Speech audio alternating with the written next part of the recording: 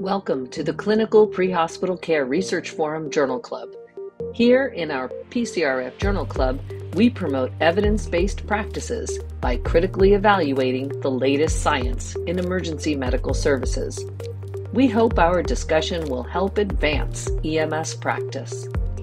Through the generous support of our sponsors, Limmer Education and ESO, we are able to make science more accessible and understandable.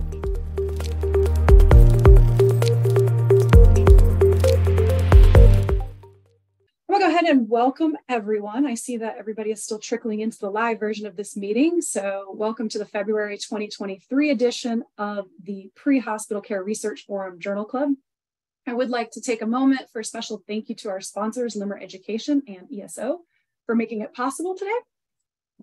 As always, I'm Remley Crow, and today I am joined by Dr. Tony Fernandez, Dave Page, Jeff Rollman, Dr. Bill Toon, Michael Caduce, and we are over the moon excited to have with us some of the authors from today's paper, special guests Dr. Adam Ostema, Adrian Nichols, and Justin Allen. And as a reminder to you all, the article that we're reviewing today is Emergency Medical Services Stroke Care Performance Variability in Michigan, an analysis of a statewide linked stroke registry, and this was published in JAHA, or Journal of the American Heart Association. As always, our article will be paired with an article written by our very own Dr. Tony Fernandez in EMS World called Journal Watch. Encourage all of the listeners to check out that article. It'll be on emsworld.com under education and training. A couple more reminders before we dive right in. You as listeners who are here on this live version with us can enter questions into the chat feature on your screen, and we'll bring those into the discussion with us as we go. So thank you for your participation there. And with that, I will welcome our special guest. So thank you all for taking the time to be here with us today. It's always so exciting when we have with us people who lived this work and were behind the scenes on it. And I would like to start off by having you all just take a second and introduce yourselves. So if you don't mind, we'll start with you, Dr. Ostema. Hello, thank you so much for inviting us and for having us. It's always nice to hear that somebody reads our papers. So my name is Adam Ostema. I am an emergency physician and I work and practice in Grand Rapids, Michigan. In addition to that, I am a researcher with MSU in the Department of Emergency Medicine with a focus on epidemiology. And for some time now, I've had a particular interest in stroke care and the intersection of quality stroke care and pre-hospital care and things that we do before a patient arrives at the hospital that make a big difference for us in the ER. So that's my background. Fantastic. And Adrian. Hi everybody. Again, thanks for inviting us to join you today. I am an epidemiologist and I'm also the manager of the Michigan Stroke Program. And we're funded by the Paul Coverdell National Acute Stroke Registry Grant through CDC. We've been funded to do this work for several years.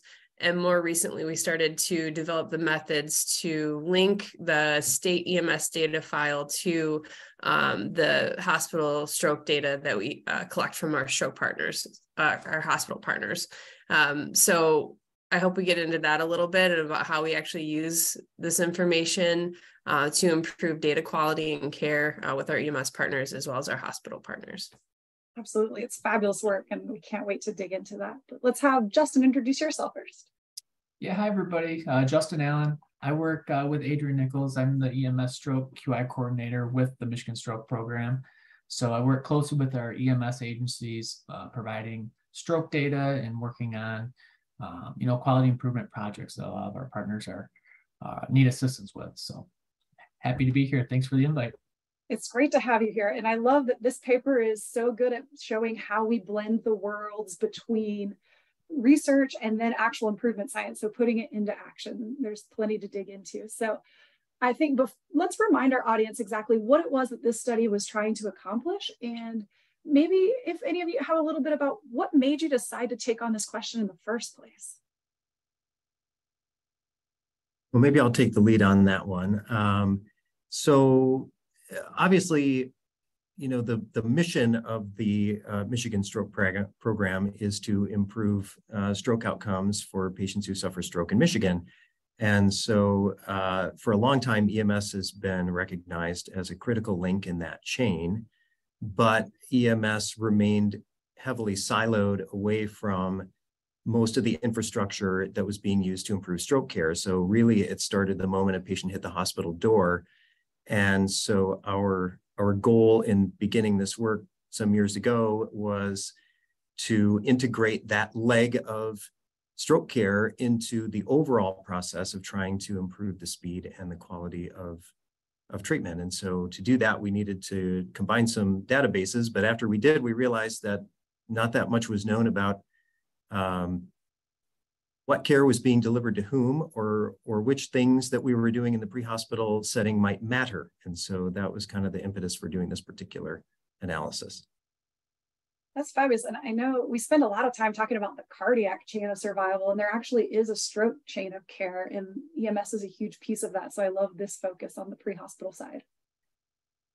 So with that, our objective, exploring patient and EMS agency level contributions to variability in care, I'm going to go ahead and invite our panelist, Dr. Tony Fernandez, on, and we'll dig into a little bit how you went about achieving this aim. Good afternoon, all. And again, I want to thank the authors for joining us. I think this is a really interesting study, and I'm looking forward to diving into it with you. So this was a retrospective observational analysis, and you used some interesting databases, and we talked about them just briefly in the introduction, but I'd really love it if, can you tell us a little bit more about the Michigan EMS information system and the Michigan acute stroke registry? And I'm particularly interested in how you developed your linkage between these data sets. Maybe I think Justin probably knows the most about the Michigan EMS registry, and Adrian certainly knows the most about the Michigan stroke database, and maybe I'll cover the question of how we combine the two. Yeah, I can start with the Michigan EMS information system, or MyEMSIS. That's our state data repository. So a lot of our EMS providers will use different software vendors such as ESO and all these other different software vendors. And as they submit their data, it kind of goes up to the state repository that we call MyEMSIS, or the Michigan EMS information system. Yep. And so the data collection system we use for the hospitals that participate in our program, and we have many hospitals in Michigan that participate now, is the American Heart Association's Get With the Guidelines stroke data collection tool. And so that's what we use to collect performance data. There's a lot of demographic information, and that's what we use to link the two files together. Yeah, so each of these two databases really represents clinical data collected at the point of care that someone uploaded. In the case of EMS, the upload tends to be more automated. So this information, as you are likely aware, gets put into different EMR software and then gets sort of automatically uploaded and mapped to a state level repository. The stroke registry data is more manually abstracted. Some of the elements come in automatically, but each hospital employs someone who literally goes through charts and uploads and audits the information, and it's got many more catches to make sure that what is getting into the database is accurately reflecting what's available in the EMR record. But they're both dependent on clinical documentation from those of us who are providing the actual care. In terms of combining the two, the problem with combining these two databases is that there isn't any one identifier that is present in both of them, like a name or a social security number, so we can just tell who is who. And so we had to come up with a kind of a statistical way to calculate the probability that any two records represented the same individual. So we basically used features like their age and dates of birth, what hospital they were treated in, what day they were treated on.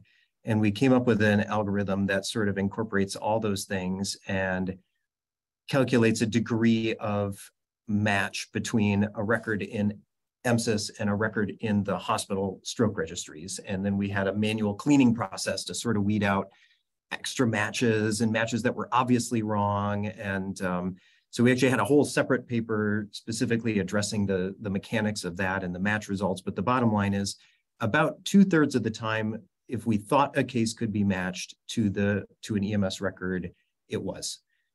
In the other third of the time, it may be that there was something erroneous recorded in one of the records, or it may have been simply a matter of records not matching up properly. So that's kind of my summary of how those two got together.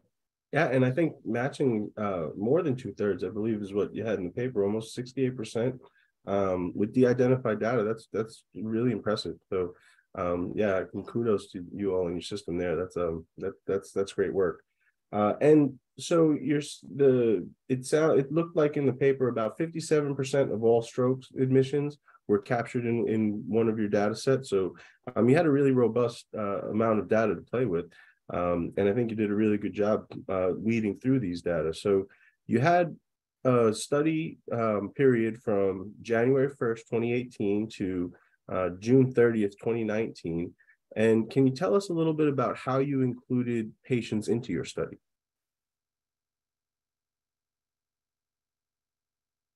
I can take that one too. So the sort of defining population is the stroke registry. So each participating hospital is required to basically identify all of their stroke admissions, which they do using discharge codes, and then that was our starting population. So the time frame that we picked was really more of a convenience sample. It was a period of time that this is actually a match that we do on an ongoing basis, but in the early stages of developing our match process, we picked a big chunk of time in order to kind of perfect our matching strategy. And so this is the 18 months of data that we use to develop that process. But actually, we continue to use that on an ongoing basis to basically follow these types of numbers through time in our state. One other thing we had to do was make sure that we weren't including any hospitals that are currently sampling cases. So we wanted to make sure we took them out of the linkage as well, because that can really muddy things. Sure.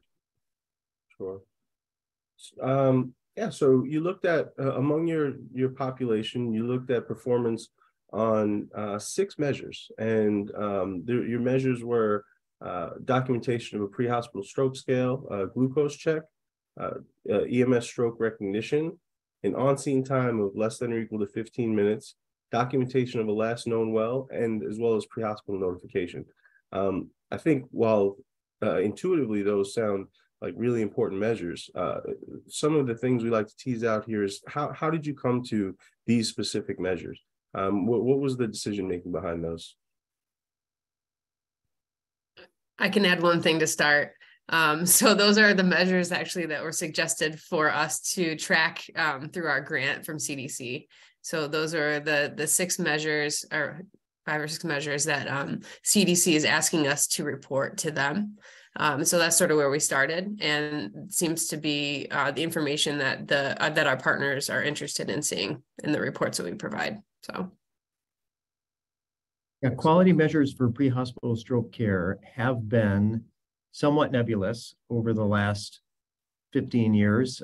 We started with none, but we had a number of different guidelines that had been published suggesting practices that make good sense. Most of those hadn't been carefully studied, although there was some observational data in support of several. But a lot of it was just expert opinion. We just kind of got everybody together and said, well, what's a good idea for a patient, on scene that we think has a stroke? And so these measures are closely tied to those guideline recommendations, which I'm sure is why CDC was interested. It's not an exhaustive list. Other people have suggested things like whether or not lights and sirens were used, or whether or not an IV was placed, or something about response times, maybe dispatched to 911. So this isn't an exhaustive list, but we felt like each one of these things we could make a good clinical argument for, and they each fit into that sort of guideline framework that we were falling back on. And if I can add too, Dr. Osma, a lot of these measures do follow what our state EMS protocols have. So they do kind of mirror what we are requiring our EMS providers to do if they do suspect a stroke. I also want to congratulate you. Wonderful stuff here. I was having trouble absorbing all of the different things that I wanted to ask you about, because it's exciting to see actual data and really see kind of how patients are being cared for. I do wonder, though, when you were talking about stroke care, and it's common as we are training instructors across this country, that they're still teaching things that may not be cutting edge or may not be part of the state protocol. Did you ever consider just looking into, for example, how many people still are just blasting oxygen to every single stroke patient, and how many patients maybe are getting a 12 lead or not? I noticed the glucose, but just curious as to whether that was in the back of your minds. Yeah, that's a great question. That sort of falls into the category of additional measures one might look at. I don't think that we've specifically looked at giving oxygen in the setting of a normal pulse ox reading, although that has recently been looked at by another group who looked at national level data. We have looked at IV placement and EKG acquisition. That we didn't include them in this particular measure, but they are things that we have in our data set. I think we're going to see some sort of evolution over time on which things we think are best to measure. And some of these measures are things we want people to do, maybe, and some of these things are things we don't want people to do. Anecdotally, I at least based on that other national level analysis, there's a meaningful minority of patients who probably get oxygen unnecessarily, but it's not a huge number. So it's really just kind of come down to what the appetite is of how many things do we want to look at and which things are our priority to intervene on. Wonderful answer. And I do think it's for those folks that aren't familiar with research, this concept of starting with the punchline, starting with the answers. So you started with patients who had confirmed strokes. So we know these were actually patients that required this kind of attention, is a way of kind of reverse engineering. Did we catch them? All right. Did we identify them, and did they get the right care? So nice job. Yeah, and thanks for chiming in, Dave. And one of the things that I'd like to talk about as we talk more about your population is you made some I think very important exclusions when you were determining who your population should be for your analysis. You excluded patients with a door to CT time greater than, I believe, about 6 hours, or nonsensical times less than 0 minutes. You excluded folks who did not have a CT performed, and there was one individual who didn't have a diagnosis, and that makes sense to exclude those. Can you walk our audience through how you made the decisions for those exclusions?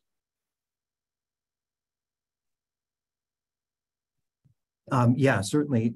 Anytime you're dealing with a large data set, especially a semi-administrative data set like this one, one thing you have to kind of grapple with is that not everything in there is perfect. There are erroneous things. There are sometimes patients that you didn't intend to capture in the way that you pulled the data. And so, for example, with the CT times, we are really interested in looking at pre-hospital care in the subset of stroke patients for whom time really matters. So that would be, for example, folks who that could get a thrombolytic or maybe a hemorrhagic stroke patient that we want to recognize quickly. And so we excluded those who had really long door to CT times because some of those folks probably either developed their symptoms in the emergency department, which is hard to weed out, or after a hospital arrival, or perhaps those were situations where the ER determined that the situation was not urgent. If they're willing to wait 6 hours, it's hard to make a strong argument that EMS should have done something differently. And so we're trying to zero in on this population for whom the pre-hospital care is going to have the biggest impact.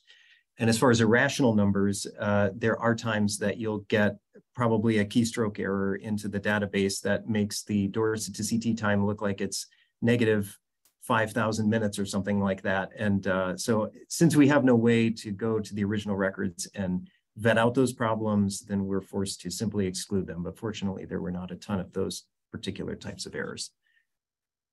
Yeah, I think those are really important exclusions. And so let's move on to your analysis. I think that your analysis was really interesting because a lot of studies that we'll look at will look specifically at either patient factors or we'll look at some provider factors. But what you did in your analysis was you not only did you look at patient level factors, but you looked at EMS agency level factors. You looked at variation based on hospital level. And one of the really interesting things that I haven't seen before was that you actually even looked at the variation based on the EMS PCR software vendor. So can you walk us through a little bit of your analysis plan and kind of why you thought it was important not just to look at EMS agency level variation, but the others that you include in your analysis?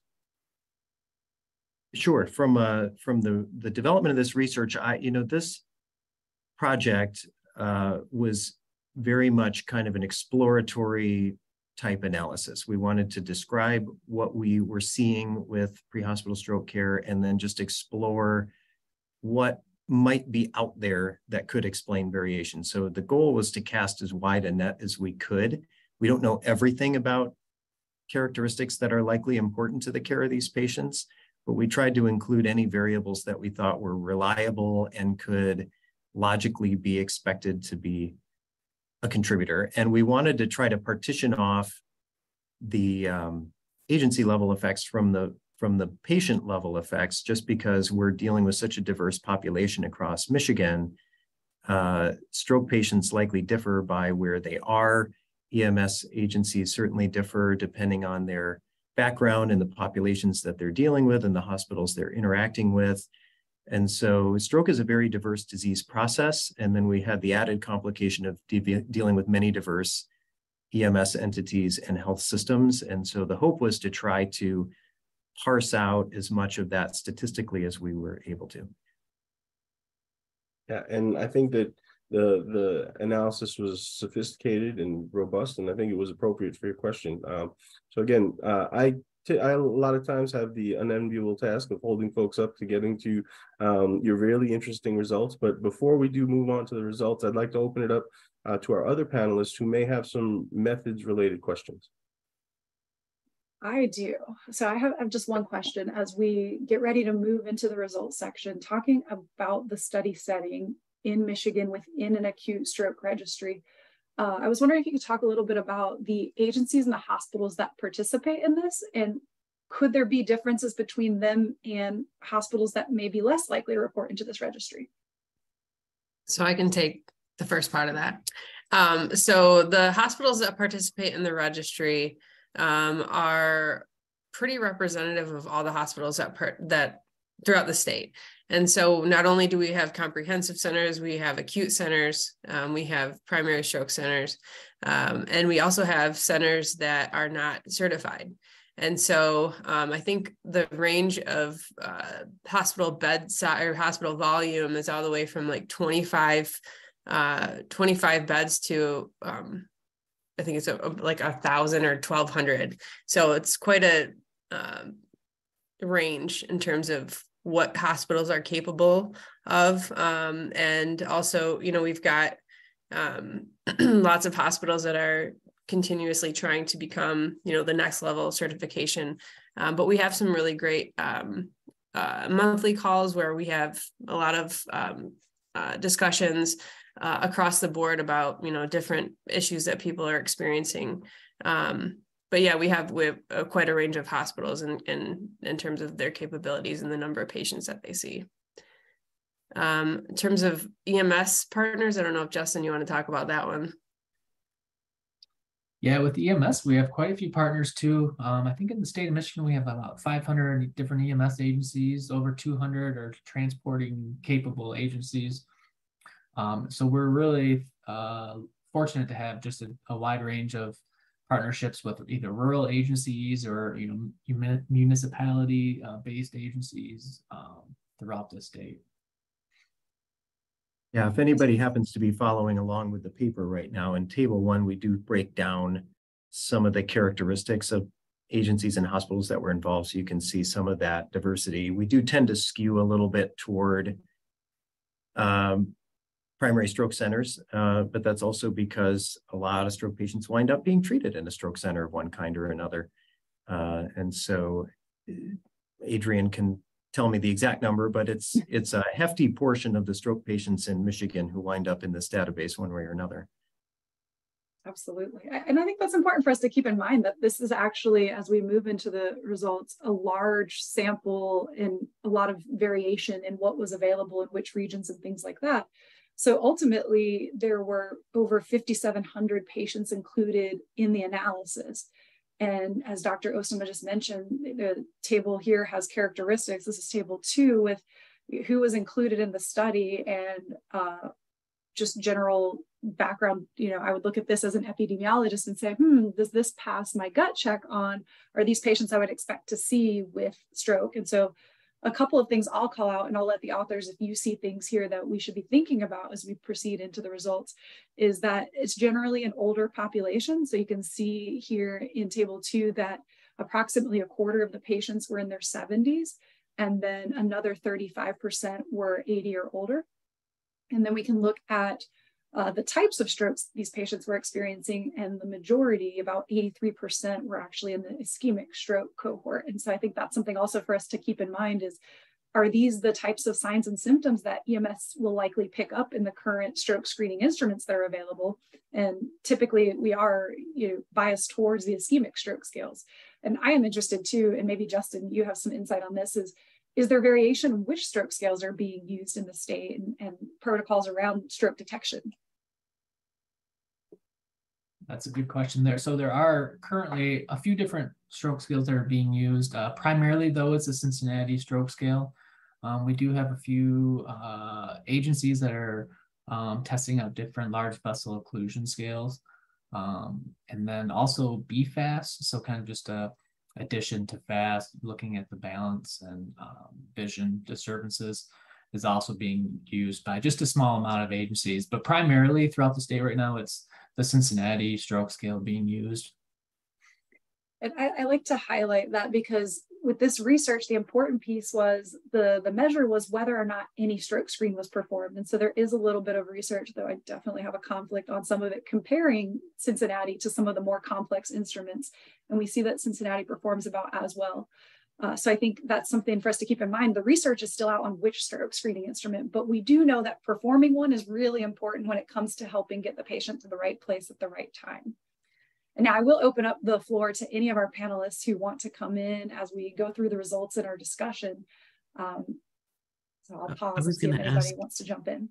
I was going to ask if you could describe briefly the EMS systems that you looked at in Michigan. I imagine there's diversity in whether they're a BLS transporting agency, an ALS transporting agency, a first response agency where they're transferring care. Coming from Iowa, I feel like we flew a lot more stroke patients, trying to get them to the right place at the right time. Are you seeing that diversity? I'm just thinking if we start to look at 12 leads in the future, we have to sort of exclude some of our BLS agencies who don't have that capability.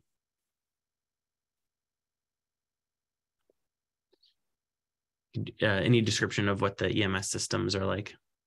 Justin may want to jump in here and help me out on this one too. So Michigan has a wide diversity of EMS systems, and the way that EMS is organized in Michigan is very region driven, but unified under state level sort of oversight and protocols. And so depending on the region and its resources, there are private EMS companies, there are municipal EMS agencies, there are areas that have a tiered response, meaning a lower level of care dispatched to certain complaints, and ALS reserved for more serious complaints. In other locations, all ALS systems. So depending on which city you're in, there's pretty wide diversity in the approach to EMS care. Justin, you have anything to add to that? No, I was just going to add too, like here in Michigan, we kind of have a rare system set up. We have what's called medical control authorities. So, a lot of states will have a medical director per EMS agency, but here in Michigan, we have I think we have about 60 different medical control authorities that oversee the EMS agencies in their system. So you can kind of think of it as like little jurisdictions that oversee the EMS system within that area. There's a board. They have board meetings that are set up, and then they are in charge of the EMS providers within that medical control authority. So although we have statewide EMS protocols, each MCA can look at the state protocols and then they could submit a change to the state. So if they're doing a different type of stroke scale, or if they want to change their destination protocols up, they can submit that to the state for approval. So every MCA is just a little bit different in that regard. And are all BLS units allowed to do blood glucose checks? Just curious. Is that a statewide skill? Got it. I also was curious about whether or not in the registry there's some note about extended scene times, because if one of the measures is less than 15 minutes on scene, and we have access problems to a big mall or an airport or other venues that maybe don't, nursing homes where we might not be able to get at the patient as quickly as we wanted. I'm just curious as to whether that's also pulled into the registry or no. So some of those factors are present in the EMSIS registry. We did not use all of the things available to us. For example, location of call is obviously a field and is something that is collected, but is pretty diverse. And one of the challenges that we had was sort of narrowing down which things we thought we could say something intelligent about and which things we thought would just be really complicated to get at. So some of that stuff is probably worth drilling down into further. For example, some of the measure of on-scene time is obviously heavily influenced by ingress and egress issues. Somebody's in a nursing home, it's not probably physically possible to get to and back out of such a facility, and even if you're moving extremely rapidly. So there are some little nuances that do get lost in the overall analysis or get homogenized into it. And no worries. I think all of us are trying to make heads or tails of it. I was curious because I was working a shift just day before last and had to indicate why I was on scene for longer than 20 minutes. And so my agency tracks very carefully. Was it because of access? Was it because of care? Was it because of another agency or whatever? So interesting. And I also noticed for Remley that we have a question on the chat about just how did you decide which patients' sociodemographic characteristics to include in your analysis? Interesting comment. That's a great question. And the answer is we tried to use as many as were available that we thought could be reliable. And the advantage that we have in using this match data set, sort of once you've been through that work, is that you have two potential sources for those types of data elements. There's the pre-hospital data, and then there's the hospital data for that individual. And so, for example, with race, we found that the missingness rate in the pre-hospital setting was very high. And there was a fairly substantial amount of disagreement with the hospital level data. It is a known fact that many of these administrative databases sometimes struggle to accurately classify patients according to race and ethnicity as the patient may identify themselves. But that said, we felt the most reliable version of that was coming from the hospital. So that comes out of the stroke registry. We obviously, age being such an important factor and one that's really easy to measure, that made it in and no problem. We didn't go as far as starting to assign, say, external data about socioeconomic status, and there was not a robust source of information about which specific health insurance, for example, a patient might have. So we tried to look over our options, and we took the ones that we thought we could either connect to it or we really wanted to see, as long as we felt like we had a reasonably accurate source of information for those features. I love that conversation. I love that it was race and ethnicity got brought into the discussion as well, because I think a lot of times we lean on it. Oh, the EMS data is no good because, they're just writing what they see. But it's important for us to consider when we're looking at questions around like performance to these metrics that we're not looking for a biological mechanism. What we're actually looking for is something social. And so the perception of race and ethnicity is actually really important and can be a valuable piece to this. And so I'm glad that you all chose to look at it wherever we could find it present, whether that was in the hospital or in the EMS record. And having those two sources is certainly valuable.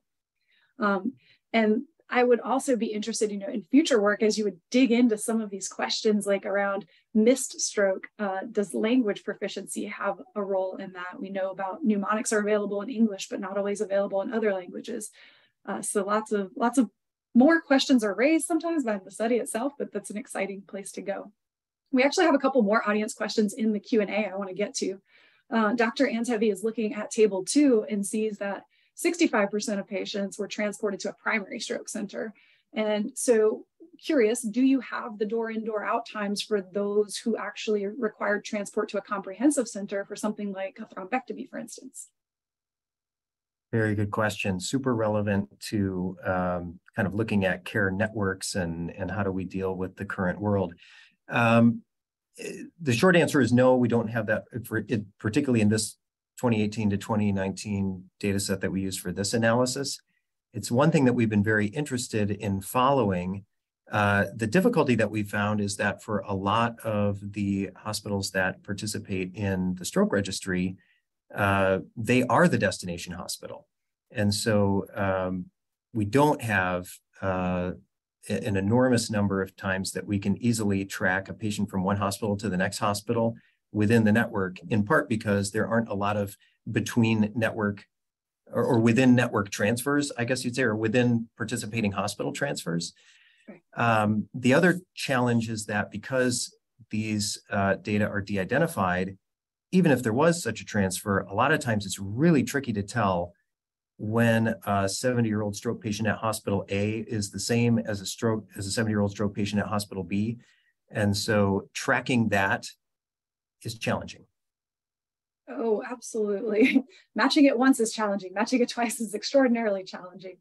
And with that, and maybe Justin, you have some insight into this, are there protocols for bypassing primary stroke centers in Michigan? Is this a common practice, or when the resources are there that you have both available? That is a good question. Right now, I guess it would depend on the resources that the EMS agency had, what type of facilities were in their area. For the most part, though, agencies are kind of transporting to the nearest destination at this time. I mean, I don't want to say that's how it is like all statewide, but for the most part, it's the nearest facility that's in their protocol right now. So, and I was just going to add, in Michigan, we're working on legislation. So that will be coming in the near-ish future. So. And that's a key piece. I love how, research and quality improvement come together to inform policy. So there's so much to get involved in when it comes with EMS data and how important these data are to helping achieve better patient outcomes.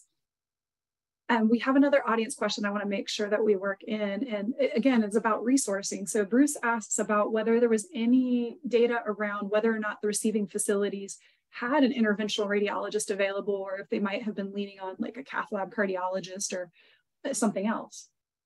That's not information that's available and get with the guidelines, unfortunately. The source that we link to. Yeah, we do survey hospitals that participate to get some sense of their resources and availability, but that's not something you can immediately tell from the data. Right. Absolutely. And so I'm going to pop us, a picture speaks 1,000 words, right? So I'm going to pop us over here to figure 2, because this is the drum roll please moment of the study, looking at the variation in performance of these 6 pre-hospital metrics. And so I'll defer to the authors first to pick out your key points. I certainly have a couple of things I want to highlight, but what did we see overall when it came to these measures?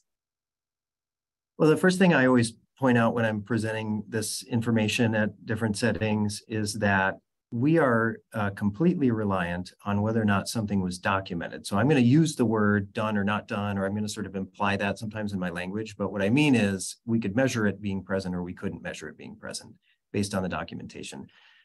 So just sort of, if you take a squinty view of the bar graph, you can see that in general, we're about 50% or better across these 6 measures, with a notable exception of glucose check being really, really high, and last known well documentation being really, really low. And our sort of interpretation of that is that's probably the way that data is captured showing up in our overall counts. So Glucose check is a place that has a very rigid place to be documented that is easily found. And last known well documentation, although it does have a place within the EMS registry where in theory it ought to be, depending on the documentation practices of paramedics or their EMR software, it may show up any one of a number of places within the pre-hospital data that we use, and consequently doesn't always show up where we are. So I think there's my overall message at the top bar of that is we can already start to see what some of the likely troubles are with measuring these processes. But overall, these numbers are very consistent with what we've seen published in other places. And so we're pretty confident that at least it reflects what this source of EMS performance can tell us. Absolutely. And I think you all in your discussion did a really great job at digging into some of these values may reflect a true clinical lack of performance, whereas others may reflect variation in documentation practices. And I think last known well is an interesting one for us to dig into, and it speaks to how important it is for us to have operational definitions on these performance measures. So I'd like to hear some of your thoughts around, last known well being low in documentation, and also perhaps low in capture, but also the difference with onset time and other places where this may end up in an EPCR, but it's not making it into the research because it's not in the discrete data field.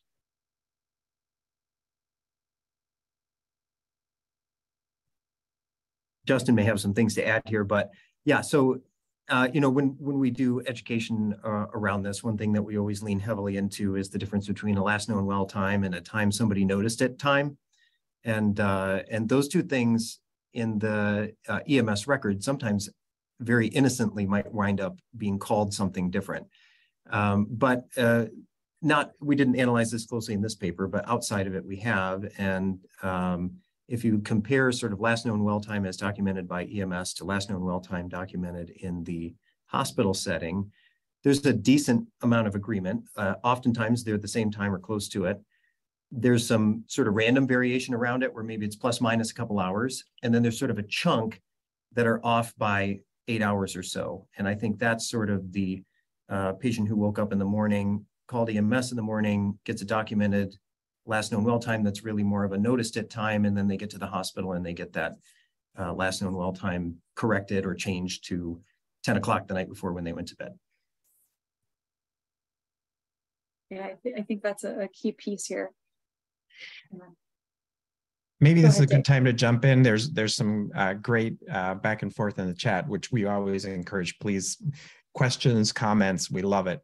So one question here was about just wondering about the missing data, and then from Daisy, how do you think? Thanks for the great presentation and paper. How do you think the probabilistic matching process between EMS and hospital data would compare when using a different data vendor? So I guess Michigan uses the image trend, and would it be different if the vendors were different, ESO versus image trend versus Zoll and other vendors for EPCRs? Those are super good questions. Maybe I'll tackle data missingness. Data missingness is a giant headache. It's a problem and it's hard to deal with it. So data missingness hurts us or comes into play for us at a couple levels, right? Because if there's missing data around a matching variable, that patient never shows up.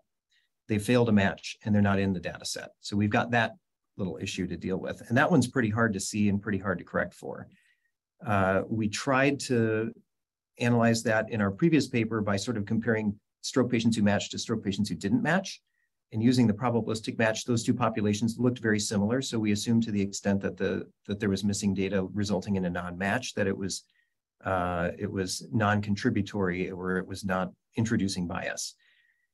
In the analysis of these measures here, missingness and non-performance, at least in terms of measures, are indistinguishable from one another. We don't know if somebody didn't do the thing or if they just didn't write it down. They're the same. For some of the cofactors that we're looking at, some of the potential confounders, let's say, for example, race, or some of the clinical factors like stroke scale, there's a missingness rate there as well. And so there's different ways you can handle that statistically. The one that we thought made the most sense is to effectively create nominal variables or ordinal variables that included a stratum for the missing data, to basically treat a patient with missing data as their own stratum of whatever that thing is. So for example, stroke scores, rather than guess or create a program that would impute or replace those missing stroke scores with what we guess their stroke score might be based on averages or based on other characteristics that they have, we simply chose to treat those people as their own entity. Last known well time maybe is a more obvious example that you can use. It's missing a lot of the time, but many of the time when it's missing, it's because nobody knew, which is a legitimate thing. And so we treated somebody with no missing or with a missing last known well time as their own category, in hopes of basically allowing ourselves to adjust our other comparisons for those distinct individuals and not lose their information or guess about it. Yeah, the missing data piece is always a big challenge. And I like that, leaning on imputation only works when you're pretty sure the data is missing at random. And as you mentioned, the data here are probably not missing at random. Probably a good reason underlying that. I was going to mention that that's one of the major things that we work on in our program is data quality and data missingness. And so one of the major things that Justin is currently working on, because there are several data vendors that agencies use throughout our state, is working with each of those vendors to create a training for abstraction for just specific to stroke. So Justin actually just worked with ESO to develop a training that was distributed to our EMS partners about 3 weeks ago.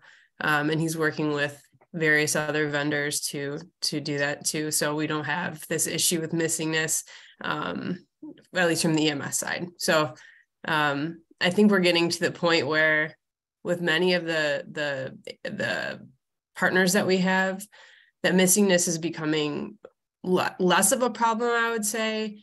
And we're actually starting to be able to look more at like actual performance. But this is, since we first started creating these reports and creating these linkages, EMS, I don't think our EMS partners were actually really looking at this data from the state system before, because it just went somewhere and they weren't getting it back. So I love this comment. You're absolutely right. I think just being able to, when we know and get feedback back from what we've put in, right, then we suddenly are aware of what's missing, right, and can actually help put it in. But when we keep putting stuff into a database and nobody ever tells us anything about it, then we don't care, right? Yeah. And I do think, if you think back to cardiac arrest and Udstein and having dashboards that say, hey, you didn't tell us if there was bystander CPR or not. Stroke could very well have those same markers for us, so that we can't really enter a differential or a potential diagnosis of stroke without being asked, hey, did you actually collect a blood glucose? Because I may have, but if I just didn't happen to scroll down to the right spot within the right PCR and put in the blood glucose measurement, then or did the blood glucose measurement, put it in my narrative, but didn't check on the box.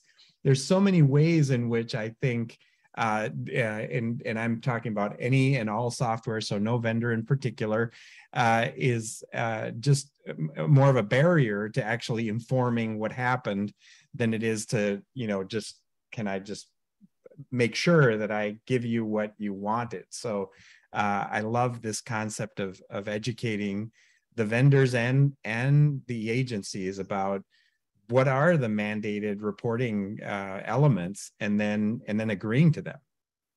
Yeah, every time we do an education, we have an educational opportunity based on, using like through the different data vendors, we'll see a real improvement, I think, in the data for performance, whether it's performance or actually like entering that information into those specific areas. So Yeah, even rule validation. In terms of culture of safety, I just love the concept. We were chastised for many years, but because we wouldn't enter the mileage. But then all of a sudden, when it was time to start transporting, and we had to enter a mile number, then it was a rule validation, and all of a sudden there was nothing missing, and we had no problem. So just in human factors engineering, helping the brain kind of go, when we're dealing with this in real time as a decision aid, I think it would be great to kind of go, look, have you thought about this?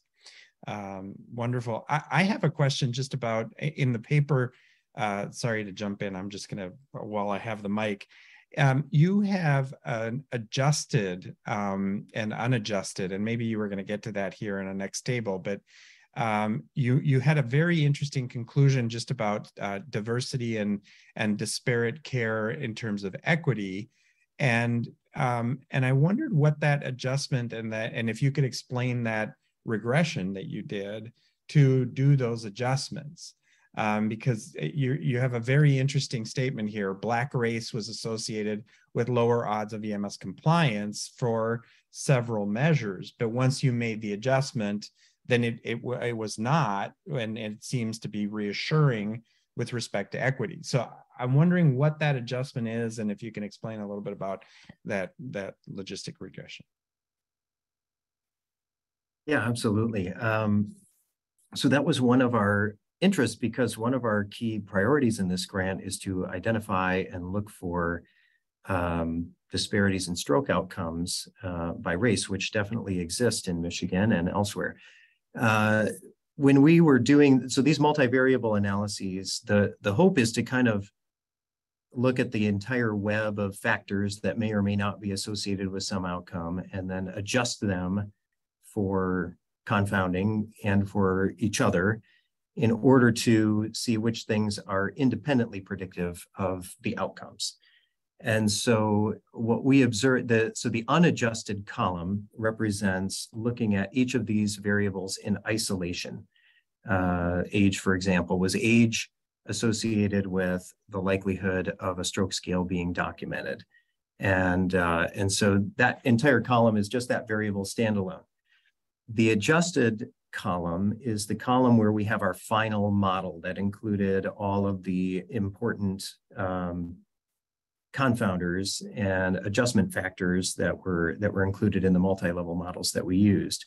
So we went through a process where we basically dumped in all of our available potential confounders and sort of analyzed them individually to see which ones were important, and then we did several at once to see which ones remained important, and then we dropped ones that were not individually important, and then we're left with a final model. And so the adjusted numbers that you see there are the result of that model. Basically, it's the independent association of that factor with performance of one of these quality measures after adjustment for all the other factors. And the most interesting change, I think, was this sort of observation about Black stroke patients compared to white stroke patients and others, is that when we only looked at race, we saw that there was an association. It was a negative association between Black race compared to whites for performance of several, I don't remember exactly how many of these measures that was found in. After we included things like the severity of stroke, the type of stroke, and the age of patients, and importantly, clustering of outcomes by location, we found that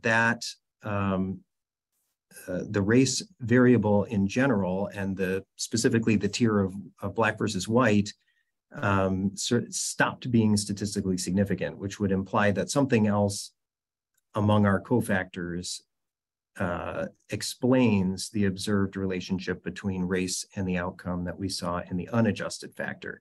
Now, which of those things is the reason for that is a little harder to parse out.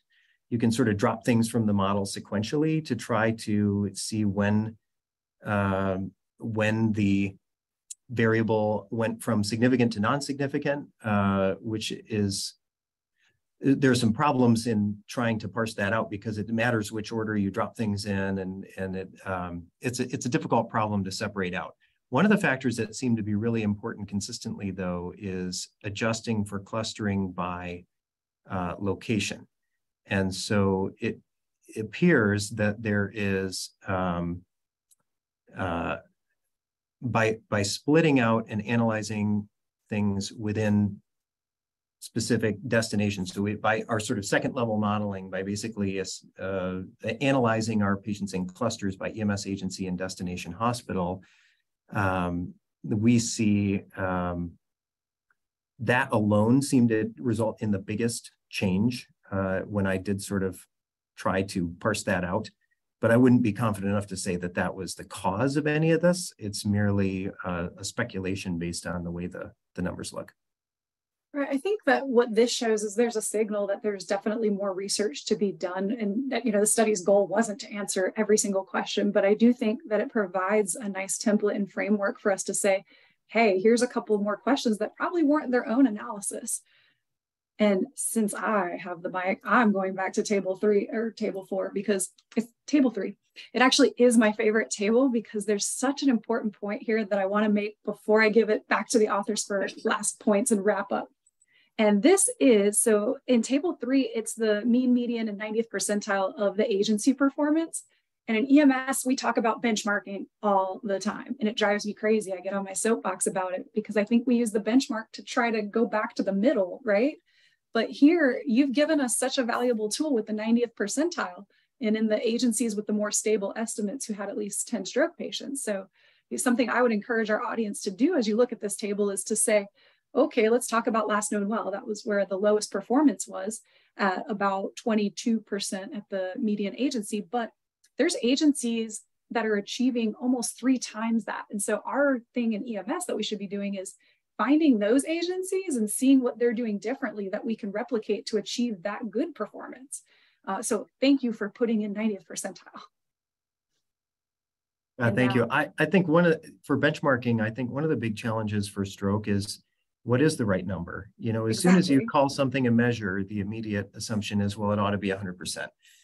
And maybe for certain patients that could be true. But at the same time, if you're transporting someone whose stroke symptoms began a month ago, I'm not sure that some of the urgency that you need to have in the early setting is as important. So perhaps there's also the reality that maybe we can only recognize some percentage of stroke patients. It's not realistic to believe that without a CAT scanner or an MRI in our rigs, we're going to be able to correctly identify every stroke patient. So our hope was to show the spread of performance. And I agree that one of the best utility of this analysis overall is to say, well, what can we target? Who's doing stuff well? Where are there problems? And what are the reasons that people who do well? And what are the reasons that people who scored lower? Maybe it's documentation. Maybe it's the way the EMR works. Maybe it's something about practice. Maybe, there could be this gives us places to look for things. Absolutely. It's an important signal that tells us that there's some drivers that we can go uncover now. So I really, really love this table. And now I know that we only have a couple of minutes left. So I do want to give rights of last words to our authors. And if there's any key takeaways that you want our audience to keep in mind, or if you'd like to share anything about what's next in this line of work, we would love to hear it. So we could just go around with our authors. I can start with you, Adrian. Great, thanks. This is a great discussion, and actually just sort of thinking through our discussion today gave me a lot more ideas of things that we should be looking at. So thank you. I think just one of the key takeaways just from this discussion for me is that we want to make sure that we continue to focus on making sure that our partners and the people who are putting information into the system are getting it back, and they understand the value of that, and that we are looking at the information in a critical way, and we're making sure that we're providing the opportunities to improve the measures, not just data quality, but actually performance. And so I think just working from the stroke side of things, we've noticed that the data gets better across the board for everything, not just for stroke, but when they're actually paying attention to what they're putting into the tool, it just continues to get better. So I think just making sure, again, that we're providing information back to our partners is the key takeaway for me. I love that takeaway. It's so important to give the data back and let us look at it so that we can make it even better. All right. And Justin, any last words or next steps from you? I think Adrian took all mine, but I will add. Those were good. Yeah, that was good. But yeah, obviously educating our EMS providers. And I think like we're kind of doing now, focusing on the vendor training. As we're seeing, things are called different, elements are called different things depending on the software vendor. So really focusing on each software vendor and try to improve documentation. So, but yeah, definitely giving feedback to our EMS providers is key. Yep, and focusing on that data quality is a real important first step so that we can then go focus on what drivers we should be acting on. So I love that as well. Thank you for sharing your time with us. And Dr. Oostema, I will give you last words before I carry us out. Thank you so much. I echo everything that my colleagues have said. I think that this type of program has value only in as much as it helps us gain a better understanding of what the reality is out there and what's actually helpful. And sort of to that end, I see the next step of this is tying these things in toward hospital outcomes and say, I think it's a much more powerful educational outreach approach to highlight just how much impact EMS can have on a stroke patient's outcome and on their care, because it is significant. And I think that a good pre-hospital care, high quality pre-hospital care has the potential to really meaningfully and positively impact the outcome of patients. And I couldn't agree with that more. This integrated care continuum is so important to understand to reach those better patient outcomes. And I'd like to thank you all again for taking your time and sharing this great work with us. I know it was no easy feat to take on that work and then get it published. So really just want to appreciate you for doing that and taking the time to share with our audience. And now I have the unfortunate task of carrying us out. The hour has gone by super fast. But before we leave, I want to remind the audience that we do have the sister version of this podcast on education research. It will be Friday, February 24th. And we'll be back here with the clinical version of the podcast, second Monday of the month, which would be March 13th. So thank you all, the audience, for your questions and participation, and look forward to seeing you all next time.